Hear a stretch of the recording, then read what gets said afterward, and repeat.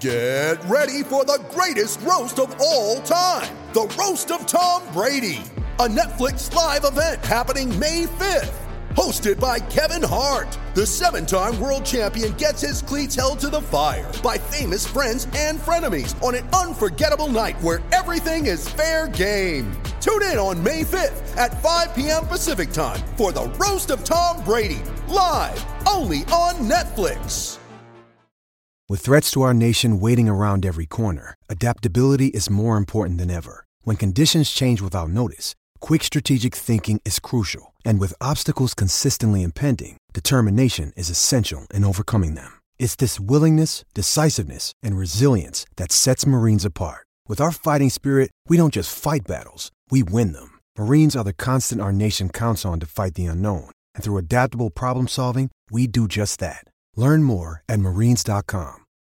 When you need mealtime inspiration, it's worth shopping Kroger, where you'll find over 30,000 mouth-watering choices that excite your inner foodie. And no matter what tasty choice you make, you'll enjoy our everyday low prices, plus extra ways to save, like digital coupons worth over $600 each week. You can also save up to $1 off per gallon at the pump with fuel points. More savings and more inspiring flavors make shopping Kroger worth it every time. Kroger, fresh for everyone. Fuel restrictions apply.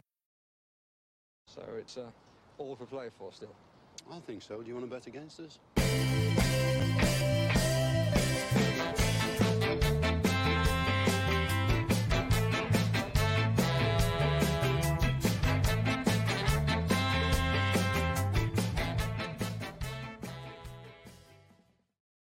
Villains, and I hope everybody has had a fantastic last few days. I know that the sun has been shining here in Ireland, and myself and Paddy, you might see it here, I've got a bit of sunburn on my forehead, but myself and Paddy have been soaking up the sun here. I hope everybody is recovered after the weekend, after that unfortunate result for England against Italy in a Euro 2020 final, and that's really what we're going to chat about today. We're going to have a look back at the Aston Villa, how Aston Villa fared, I suppose, in Euro 2020 across all the teams and all the players that played.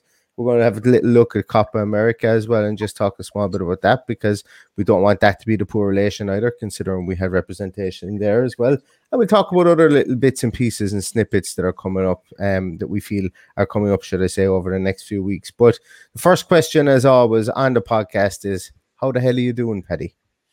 I'm good, thanks. And yourself? I'm grand. I'm suffering a small bit, as I say, I got burnt. When I say it was sunny, it wasn't tremendously sunny. Like, I just have the Irish predisposition to like factor 90.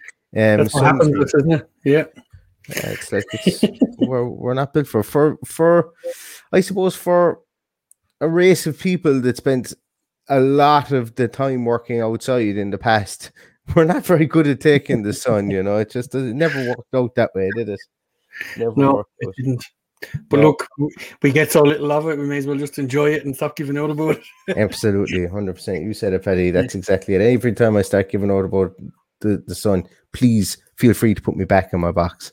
But talking about sun and sunshine and you know, I suppose good feelings, good vibes and all that kind of stuff. Euro 2020 has come and gone, Paddy, and we didn't talk an awful lot about it, I suppose, really, because look, we didn't really have a dog in the fight from the standpoint of our little old nation. As I say, we spend a lot of time working outside. That's all a lot of our guys were good for at the moment. Certainly we're good for digging pitches, never mind playing on them this year, but that's a story for a complete other day. But you know, Euro 2020 has just finished up. Obviously, we've had representation at the competition.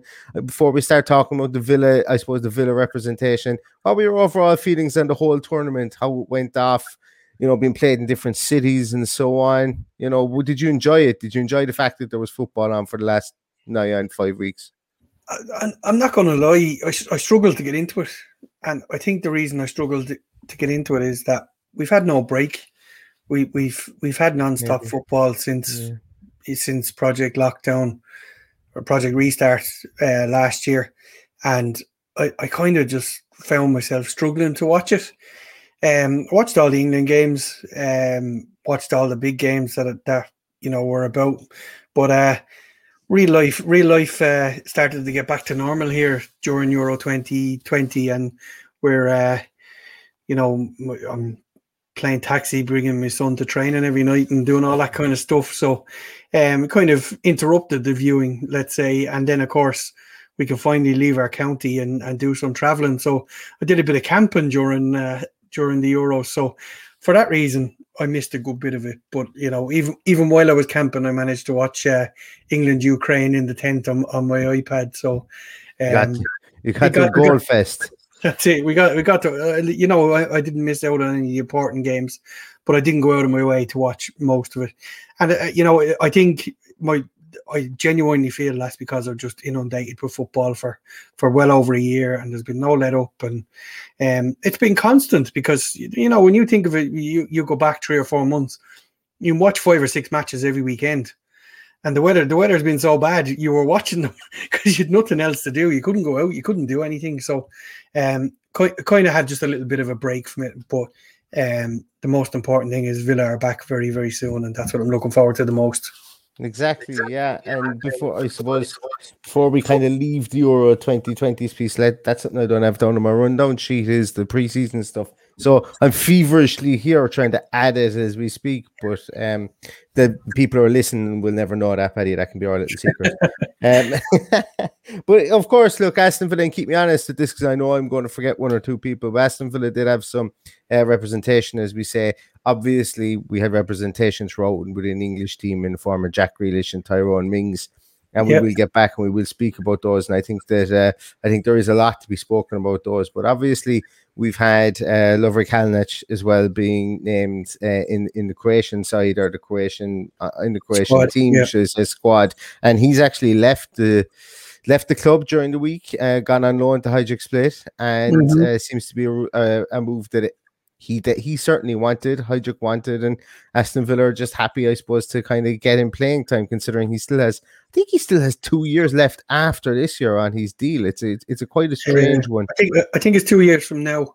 2 years from now, maybe, yeah. So he'll have 1 year at the end of this one, and I think honestly he knows himself he's going to struggle to get into this team. So if he's any hopes of regaining his international place, he should probably get back and play with Split full time. So that's probably what he's thinking. That's what we're thinking.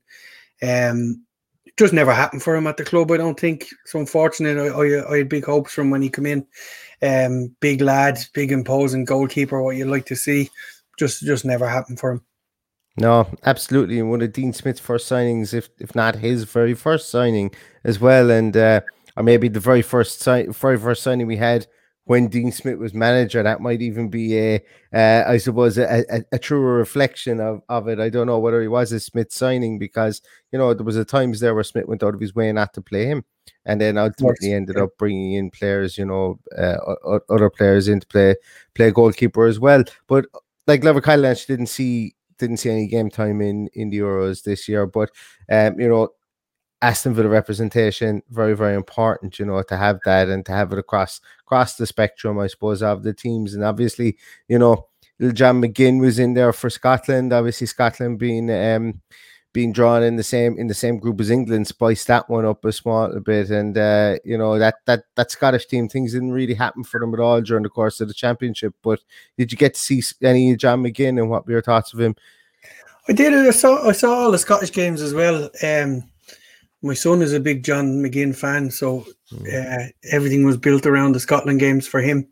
They never got going. The Scotland-England game, funnily enough, I really enjoyed for a 0-0 draw. I thought it was a really good game of tactical chess, and no team capable of breaking it down. But it was a game that I enjoyed watching. They just went out with a whimper in the end, unfortunately. Just lack of just toothless up front, really. I think the strikers they had weren't up to the fight, and that ultimately cost them. If they'd have got a win in one of the games, it probably would have changed everything, and they would have ended up getting through, probably in the third place position. But it just didn't happen for them. They just really toothless. Yeah, their cup final was always going to be the game against England. Like, and that's not a derogatory thing to say at all, because look, how many times have Ireland across the years in whatever sport, whatever code you want to play England in, whatever time has that been our cup final? And you know, like you even go back to go back through the years when we've played England and we've been drawn with England in tournaments as well. You know, there was songs sang who put the ball in England net. Bray Houghton has never had to put his hand in his pocket in Ireland since, you know, little things like that. But and maybe that can kind of take the kind of the spark out of things afterwards as well, that you get yourself so high for those games, and then maybe you just fall flat in the rest of them as well. That's how I felt in the third game. Then they were very flat. You know, they showed signs in the first game, yet they were undone by a worldly finish that ultimately killed them off. But they showed great promise in that game, and I thought in the third game they just failed to get up for it. And you're right, you know, it is obviously of the neighbouring countries. England are, you know, the biggest population, the biggest landmass. So as well, they're so far ahead in so many ways, and the fact that they're seeded first as well makes life a whole lot easier. Not that I'm making any excuses. If you're good enough, you'll be seeded first. Absolutely. And they're good enough. And you know, I felt they failed to match that performance in the third game, and that ultimately saw Scotland undone. And that was the end for John McGinn. And me, being the selfish man that I am, was happy to see him get a rest.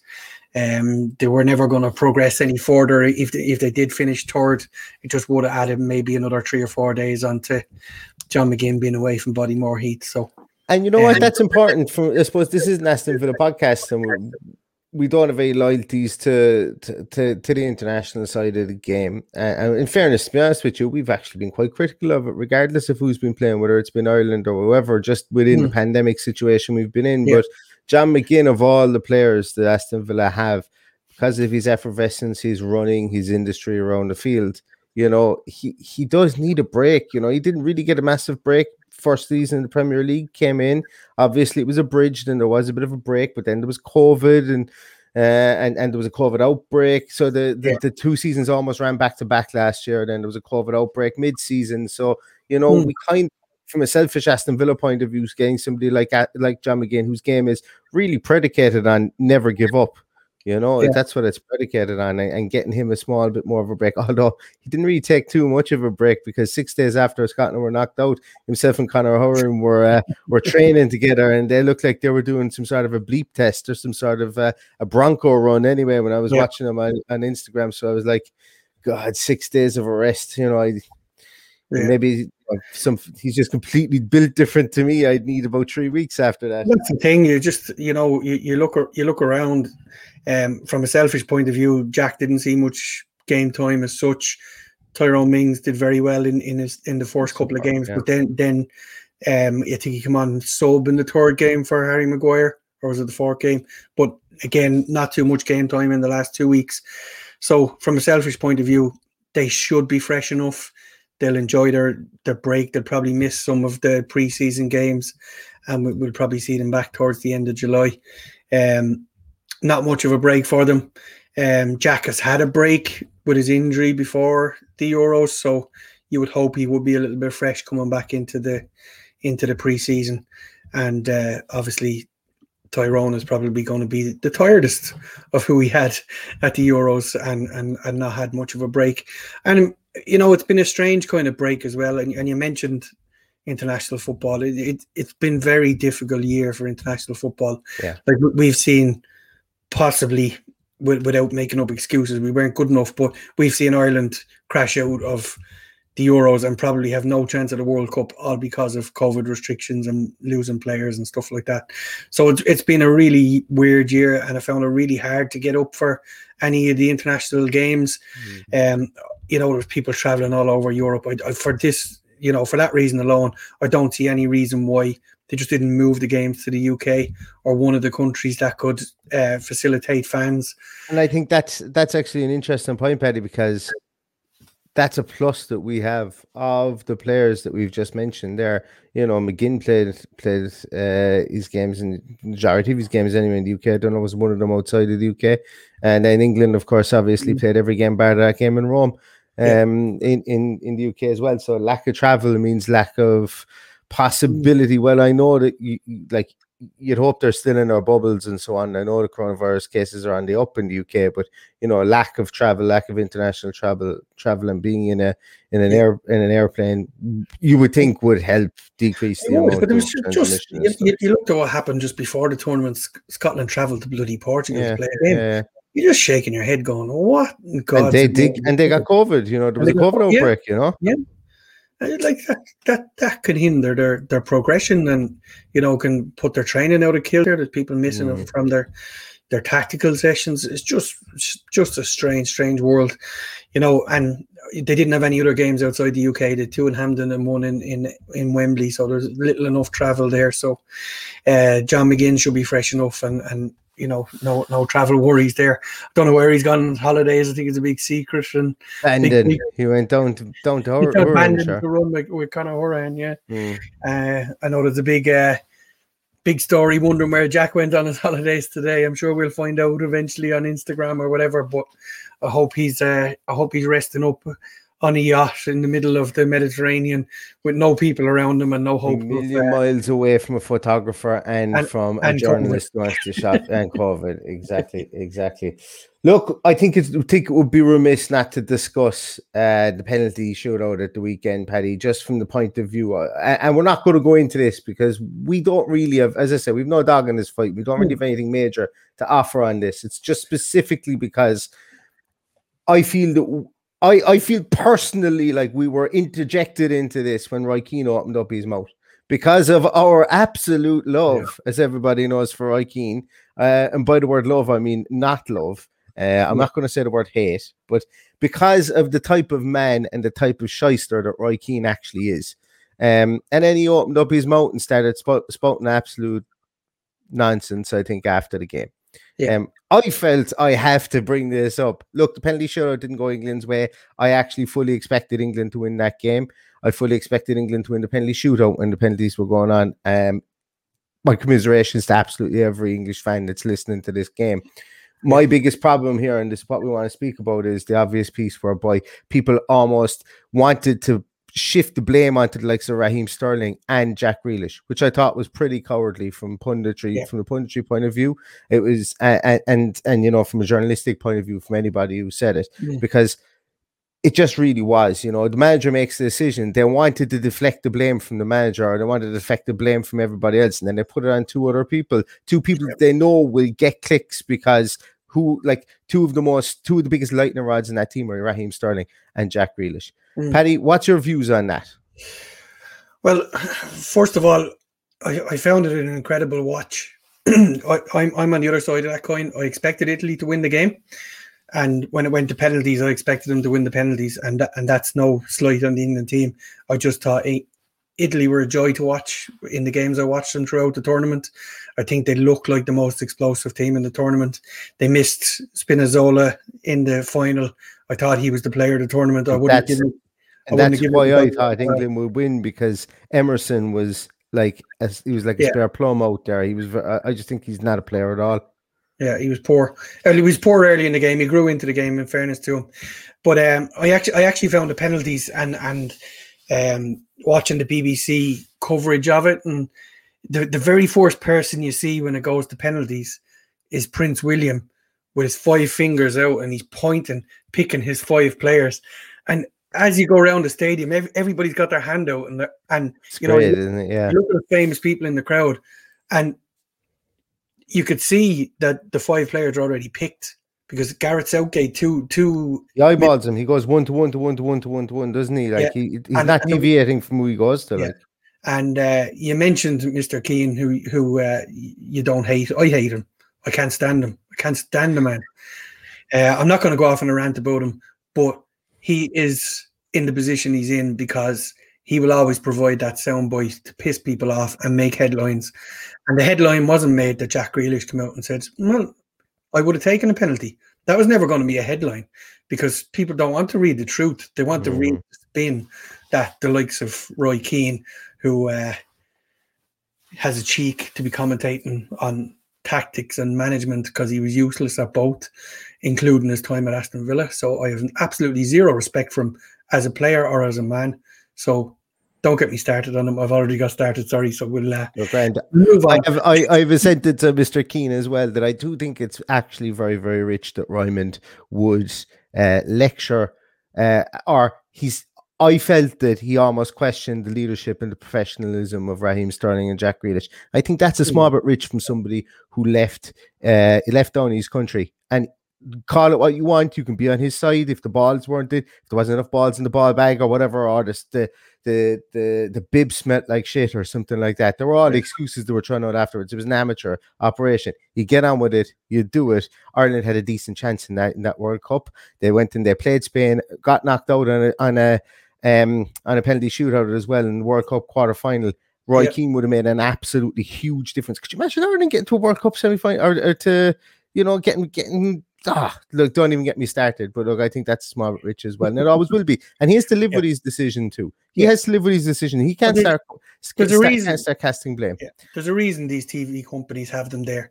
So when the video was thrown around the internet by all the usual clickbaits, it was all ITV coverage, and they were delighted with that. And best of luck to them. That's what they decided to do. The minute I saw it was on ITV, I watched it on BBC. I watched it in RTE. I watched it on RTE to start with. But I turned over to BBC just after the penalties because I didn't want. I wanted to get the British view on it, the English view on it, because I felt I genuinely, and look, you can say that I'm pandering, maybe not you, but people listening to this can say I'm pandering to the crowd. I genuinely felt for England in that instance. It's happened so many times, like, you know, I don't delight in anybody losing a penalty shootout. You know, I've had people say to me, you know, God, you must be jumping around the sitting room.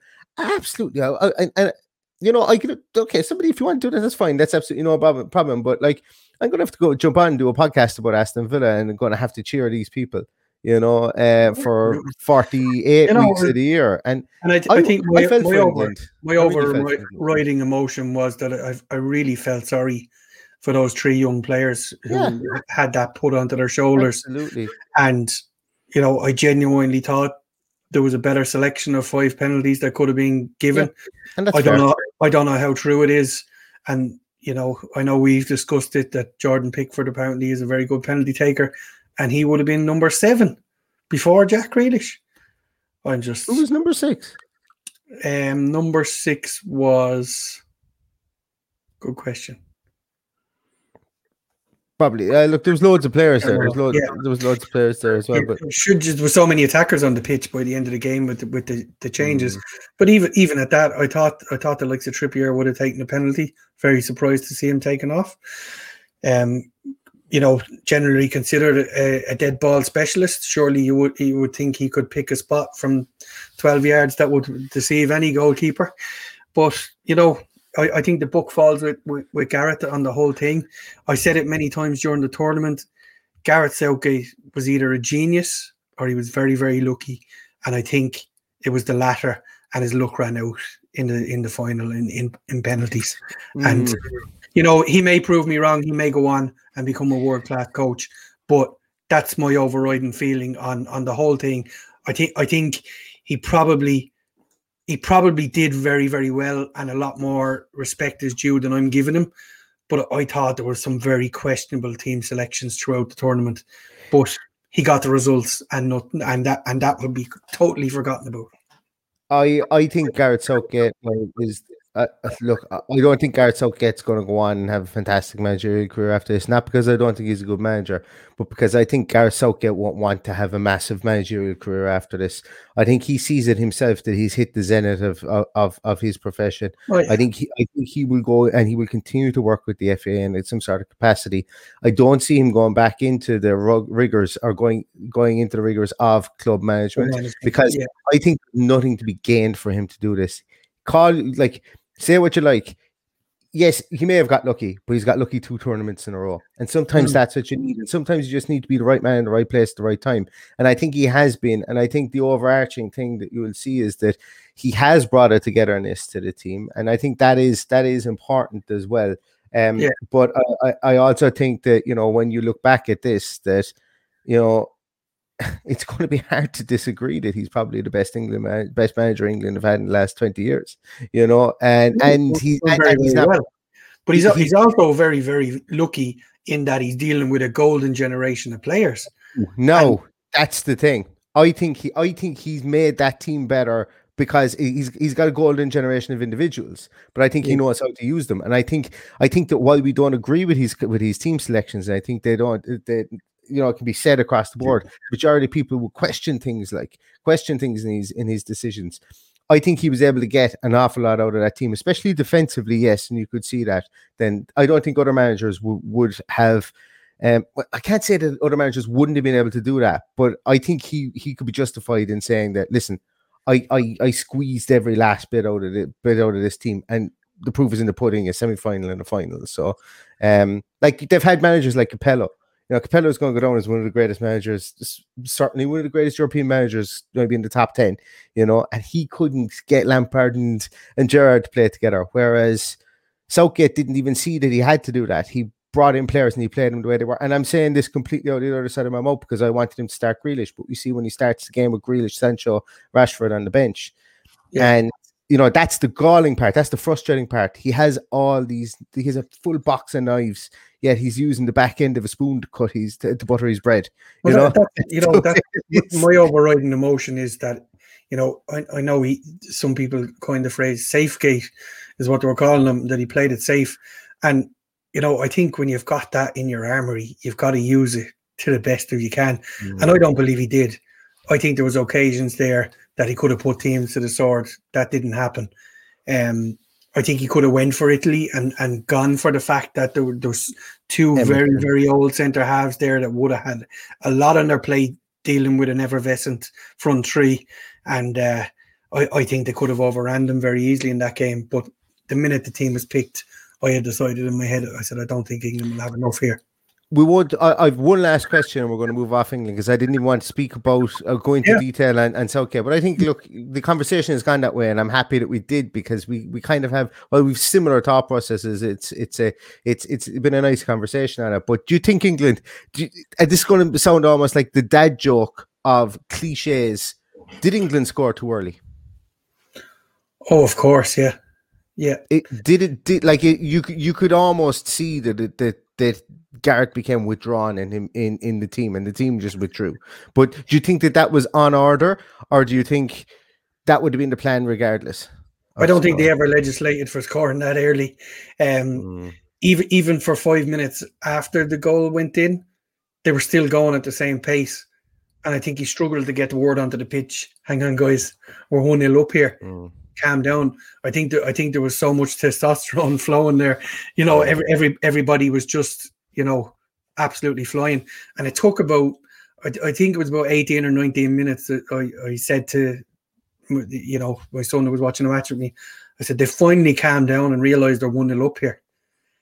You know, because they were just running off pure adrenaline from, you know, a huge rendition of the national anthem and everything else. Yeah. And, you know, and even after they scored, I felt that the crowd went a bit flat, like as if they were almost shocked at what they were looking at and not quite knowing how to deal with the situation. And, you know, we're probably right to give this the air that it deserves because, you know, Southgate's a former Villa player.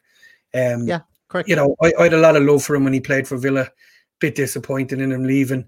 I thought that we could have built a very strong team at the time and given him another couple of years. But you know, and I don't mean to have a go at him, but you know, we're here to give our opinion, and that's how I felt about his selection throughout the championship. Absolutely. Well, look, we spoke a good bit there about Jack Grealish, and we all would have liked to, you know, from the selfish point of view, I would love to see him take that fifth penalty, stick it in the back of the net, and have his face everywhere we could. And I joked about it. I don't know that we joke about it. I joked about it somewhere anyway, whether I was just talking to one of my mates or something, that West Ham say they won the World Cup in '66 because of who scored. We would have been able to say that Aston Villa won the European Championship in 2021. Well, the 2020 European Championship in 21. It would have been the most Aston Villa thing of all time, you know, if that had happened. Yeah. But Jack Grealish, obviously, England is done with for the time being. you'd be blown away if he wasn't on the plane to Qatar. But in the meantime, will he be on the plane to Qatar as a Man City player or as an Aston Villa player?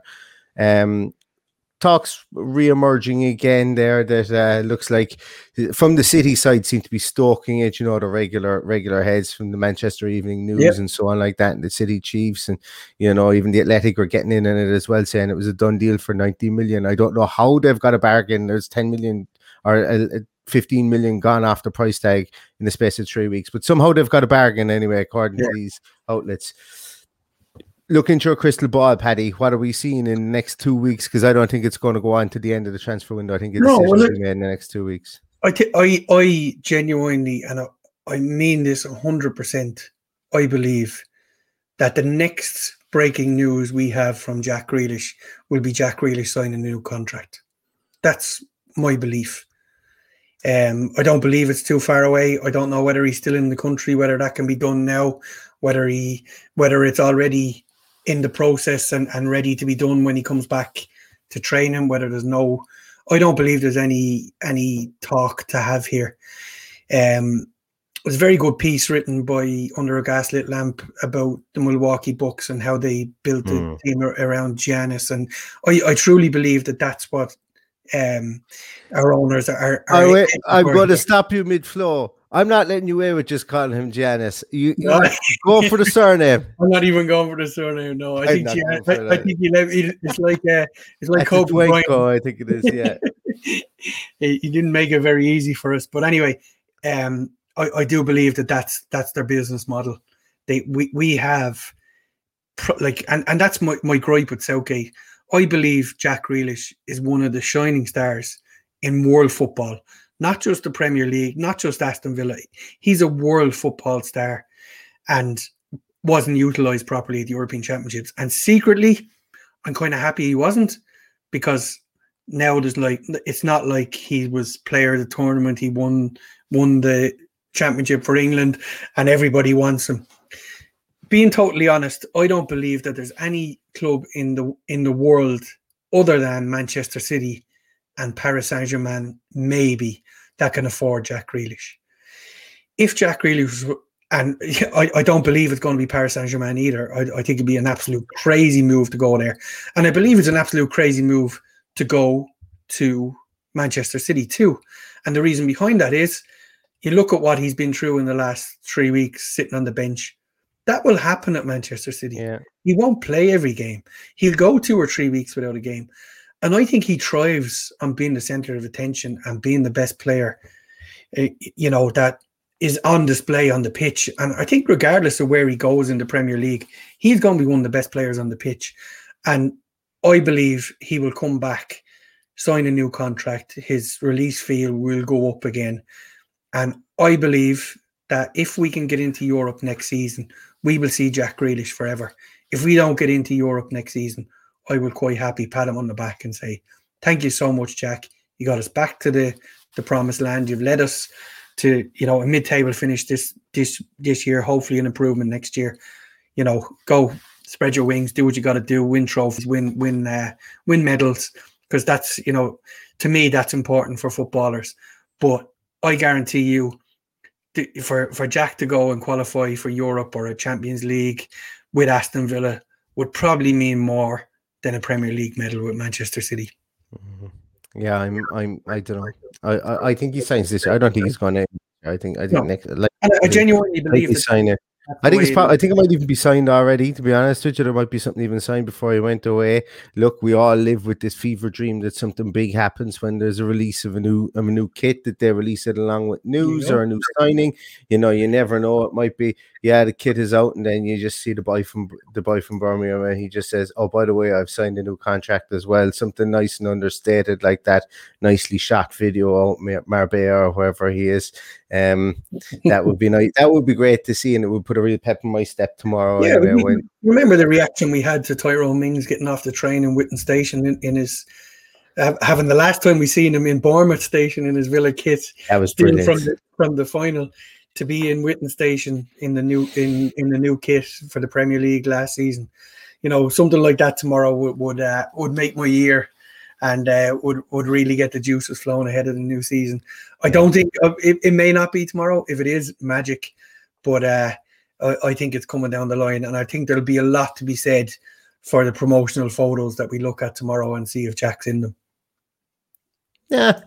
Nah, they would have been taken ages ago. I wouldn't be and to be honest with you, they probably won't have Jack in them for the simple fact that Jack's been away for the last month. I'd say we'll see Ezri Konsa. I'd say we might even see John McGinn or someone like that. But look, there might have been Photoshop is a wonderful thing. Photoshop Absolutely. is a fantastic thing. God knows we need it. God knows we need it the best of times. Let's talk a small bit about potential incomings. Or actually, let's go on to the shirt tomorrow. Have you any ideas? You know, we've seen a couple of mock-ups.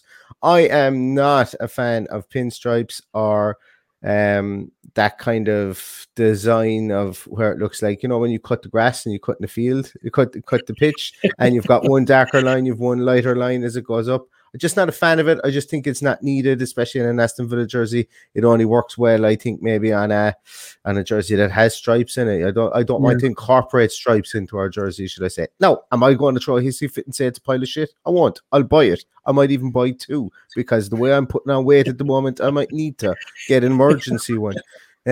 So it's look, I never get too high or get too low about shirts and things like that, but it is tomorrow, isn't it? Yes, it is actually. They announced it today. Yeah, 14th. Yeah, it does. No, I genuinely believe it's a big day in the calendar, and it probably becomes a bigger day as the season goes on. When you look at kits that we've launched over the years, just go back a season or two to that green kit. Everyone looked at it and went, "Oh my God, this thing is just an absolute mess, and there's no flow to it," or whatever. You know, everybody complained, and yeah, I loved it. I didn't mind it. Yeah, I bought it, but you know, when I bought it when Jack Grealish stood on the pitch in West Ham with his fingers in his ears, and that's just become an iconic picture in our history. And you know, I've bought a lot of kits for that reason. The black kit this season was just, we just seemed to have all our magic moments in that black kit, so I was buying it, you know. So that's what you do. You go back to stripes. We got to an FA Cup final wearing big, huge monster stripes in the year 2000. I think I had two or three of those, because I ended up buying one with FA Cup 2000 on one just before the game. So, you know, I've got bags and bags of jerseys, and you know, all the memories flood back when you look at an old jersey. So I think it's important, but I like the understated ones. I like you know, my favorite home jersey is the Luke jersey from a couple of years ago. Yeah. And all of the ones other than that are the plain ones that have, you know, claret body, blue shirt, or blue sleeves, I should say, and, you know, be just simple and stated, you know, that you just know that's an Aston Villa kit. I'm a huge fan of a collar. I don't know what it is, just that old style collar. What's your love with Dwight York coming back up again, you see? Yeah, it could be. Dwight York's one was huge. Like, it was like something Harry Hill would wear, you know, whenever that the collar on that one, and it was as itchy, the collar on that jersey. I did like it, but I suppose actually, now that I'm thinking of it, the collar is a specific piece. You know, you don't want to look like looking like a rugby jersey either. So I'm just actually convinced myself that maybe I don't like the collar as much as I thought I did there one moment. I never liked the collar, because you'd always have one bit standing up higher than the other, and it just the whole look good, feel good, play good thing, is it, Paddy? Yeah, big fan of that. Yeah, so we'll know more about the new shirt anyway tomorrow. I don't imagine the Kappa are going to come out and going to blow the doors off with anything. Last time, it's going to be the last kit for this contract, whether we re-up with Kappa or not, is going to be, I suppose, something that we'll hear over the coming months anyway. But look, they have another shirt to put out tomorrow, and I suppose we're going to see what that is going to be. Before we cut off here and before we leave, should I say, I want to just talk one or two bits and pieces about potential incomings, or in one instance, I think somebody we can draw the line through. He ain't coming, and that's Emile Smith-Rowe. Arsenal suffered what you could kind of describe as a shock defeat to Hibs today. The first goal they conceded was an absolute abomination. But they lost 2-1. Emile Smith-Rowe actually came and scored the consolation goal for Arsenal. And after the game, Arteta said there isn't a hope in hell. He's leaving. He's staying at Arsenal, and that's it. And it's much ado about nothing. So that's one off the list, I think, Paddy. Unless Arteta is on the other hand, how many times have you heard that and the player sold the week after? I don't know. Sometimes you have to weigh up whether the player's heart is in it or whether it was just agent speak or whether there even was. And we'll probably never find out whether there was a bid in there. Yeah. I always sit in the fence with that kind of a manager statement, because there's so many mitigating factors in what can happen with a transfer, that if the money's right and the player's not happy, let the player go. That's always been my opinion. So I'm not drawing a line under it just yet. I think I will. I'm going to draw a line through that. But the other one then is somebody who's, seems to be a lot of momentum behind it. It was first announced maybe about 2.5-3 weeks ago, to Julian Alvarez and River Plate. And we have a video on him, actually, if you guys want to go and watch it. He was murmured, or there was rumors, should I say, and we didn't even talk about Copa America, and we will talk about that before we go, because this can be our nice little segue, as if I meant it. And we didn't talk about preseason either, so that'll be going on too. So Alvarez is there's muted bids in there. There's seems to be talks between representatives in Aston Villa going on South American press at the moment. Alvarez is somebody that I would actually like us to sign. I watched 5 of his games. Majority of the games that I watched, or the pieces that I watched, as I say, I watched them through on almost double speed, because just when you can't listen to the commentary, especially in the Copa Libertadores, when you can't listen to the commentary, you can't understand what's going on in the commentary, I find it really off-putting. So I turned off the sound and watched it in twice the speed until Alvarez got the ball. But he looks to be pretty decent. I like what I've seen from him. He's not going to be the typical player. He's not going to be that rigid player that people would expect to come from the UK. Like, if you're talking about, he's not going to be a number 10. He's not going to be a striker. He's not going to be a right winger. We don't need anybody to play in those positions. I think this guy, and I think if somebody coming in there, I think he's going to be the joker in the pack. He's going to be the wild card. And I don't think even that Dean Smith wants to play with a 10, to be honest with you. I've said this before. Ross Barkley didn't play his best football as a 10. The reason he withdrew into the 10 role was because we were leaking goals, and we weren't playing well when he was out of the team, and he was struggling coming back from injury. But that's completely my hypothesis on it. But do you know anything about Alvarez? Have you heard anything on the grapevine that he might be signing? Anything like that? Generally, when the South American media make a transfer on make it public knowledge, it tends to happen. So for that reason, I don't see any reason why it won't happen. I urge people to go back and have a look at the video you made, because it was very insightful, and it's well worth a watch or a listen. I think this deal is done. I think it's just a case of crossing the T's and dotting the I's and getting this thing sorted. He just screams out to be the type of player that we're going to sign. He's young, he's vibrant, he's the type of player that we seem to be attracting, a kind of a faster, smaller Bertrand Traore, maybe. There's loads of ways of describing this guy, because in the clips that I've seen, he's done wondrous things. So look, he's probably not if we do sign him, he's probably not a player for this season, but a player that we can mold and grow into a player for us for many seasons to come. And that's where I see him. But he will be in around the first team, obviously, if he signs, and we will see him get cameos here and there. And who knows, with injuries, suspensions, whatever happens, we could see him in there as a permanent fixture. But that's how I see him coming in as a signing. And I think there's a big possibility that one will happen.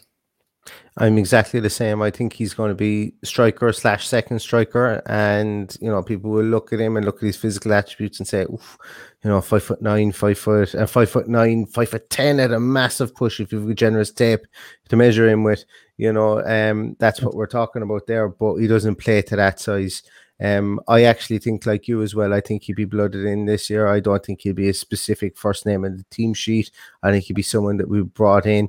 I think that he probably sits somewhere in as a more attacking and a more vibrant form of like Sanson is going to get his opportunity in around midfield. I don't think he was withdrawn as he was last year. I think he might be played up a small bit further in that.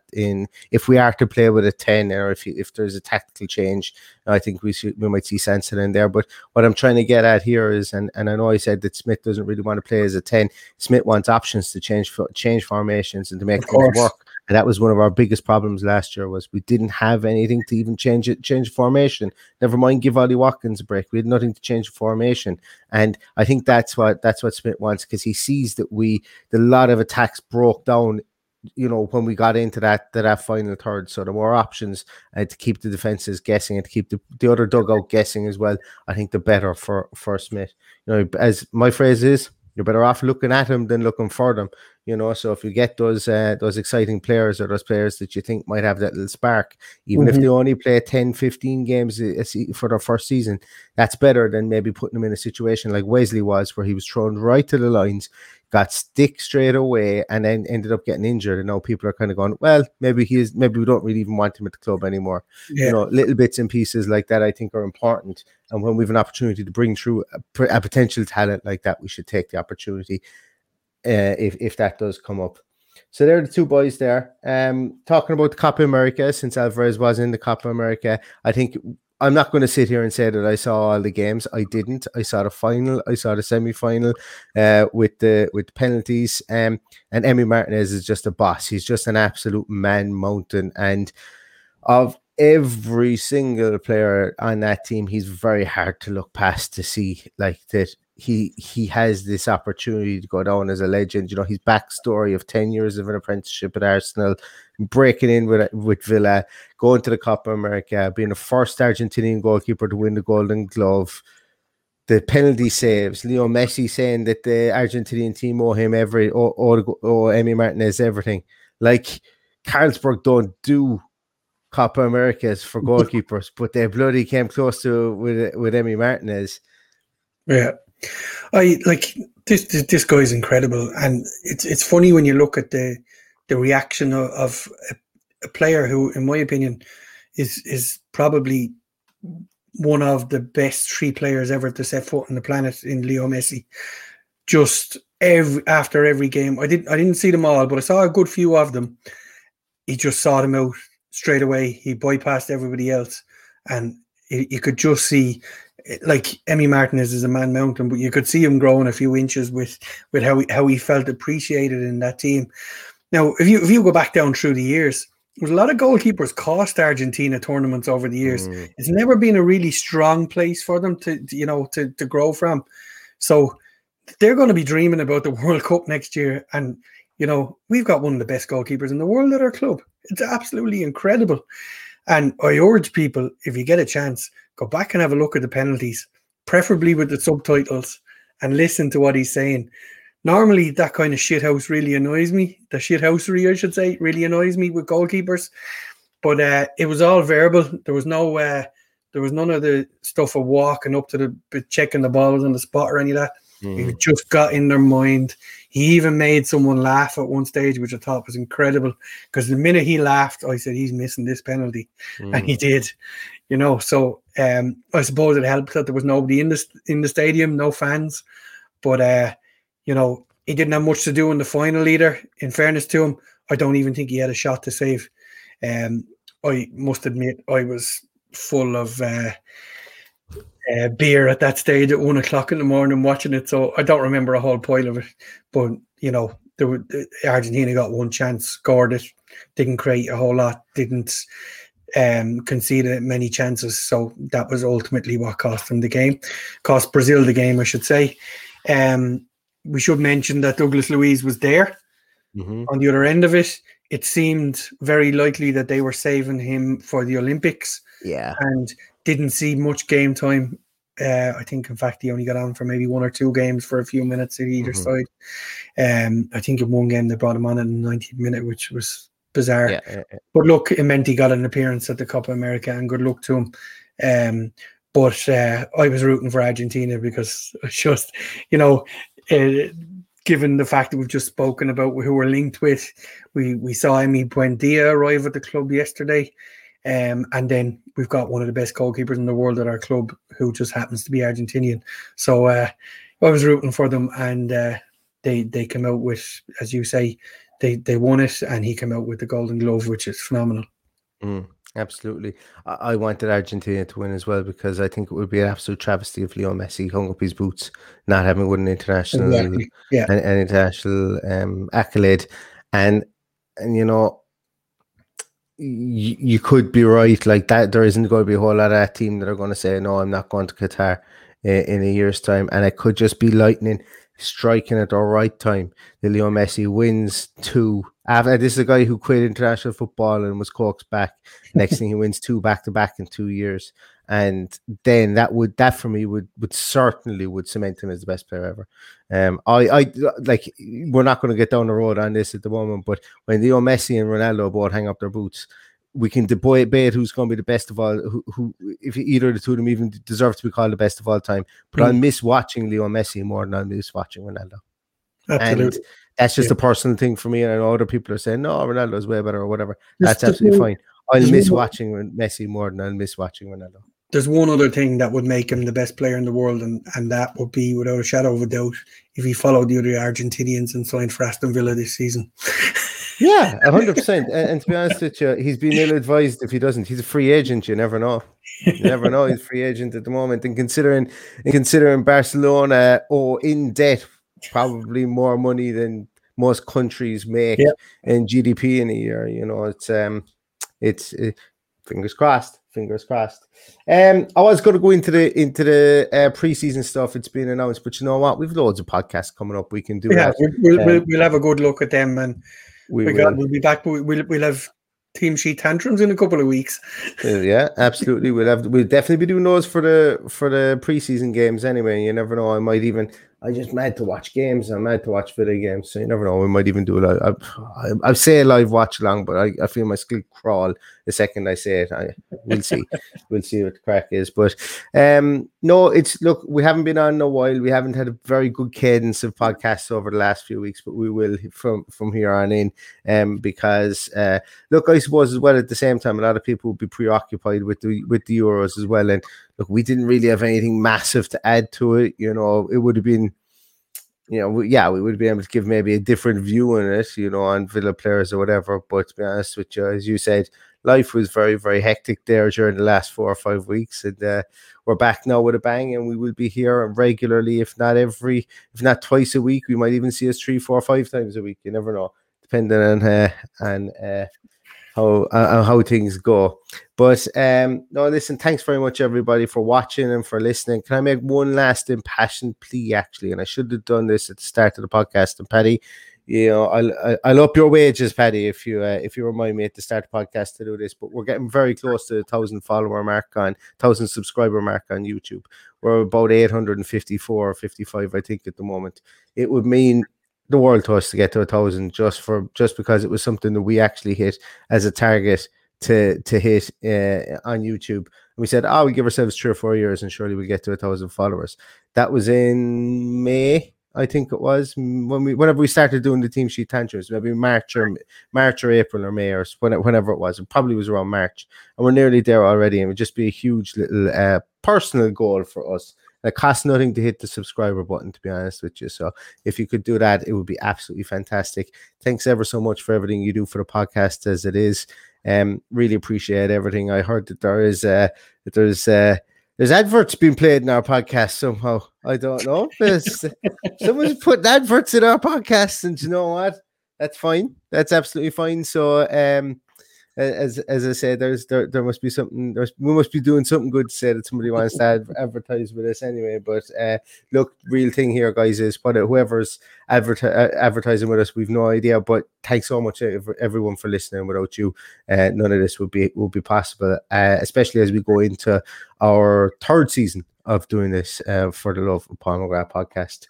So that's really it, guys. We've gone through an awful lot. I hope I hope that everybody in England starts to feel a small bit better about what happened last weekend. We're onwards towards Aston Villa. Hopefully there'll be a few more signings in the coming weeks to kind of soften the blow. And before you know it, you guys will be back in a full Villa Park roaring on the I was going to say the real lines, not the tree lines, but I don't want to go down that road. And roaring Villa into victory for another great season. So thanks very much for everything, everybody. And all that's left to say is up the Villa. Up the Villa.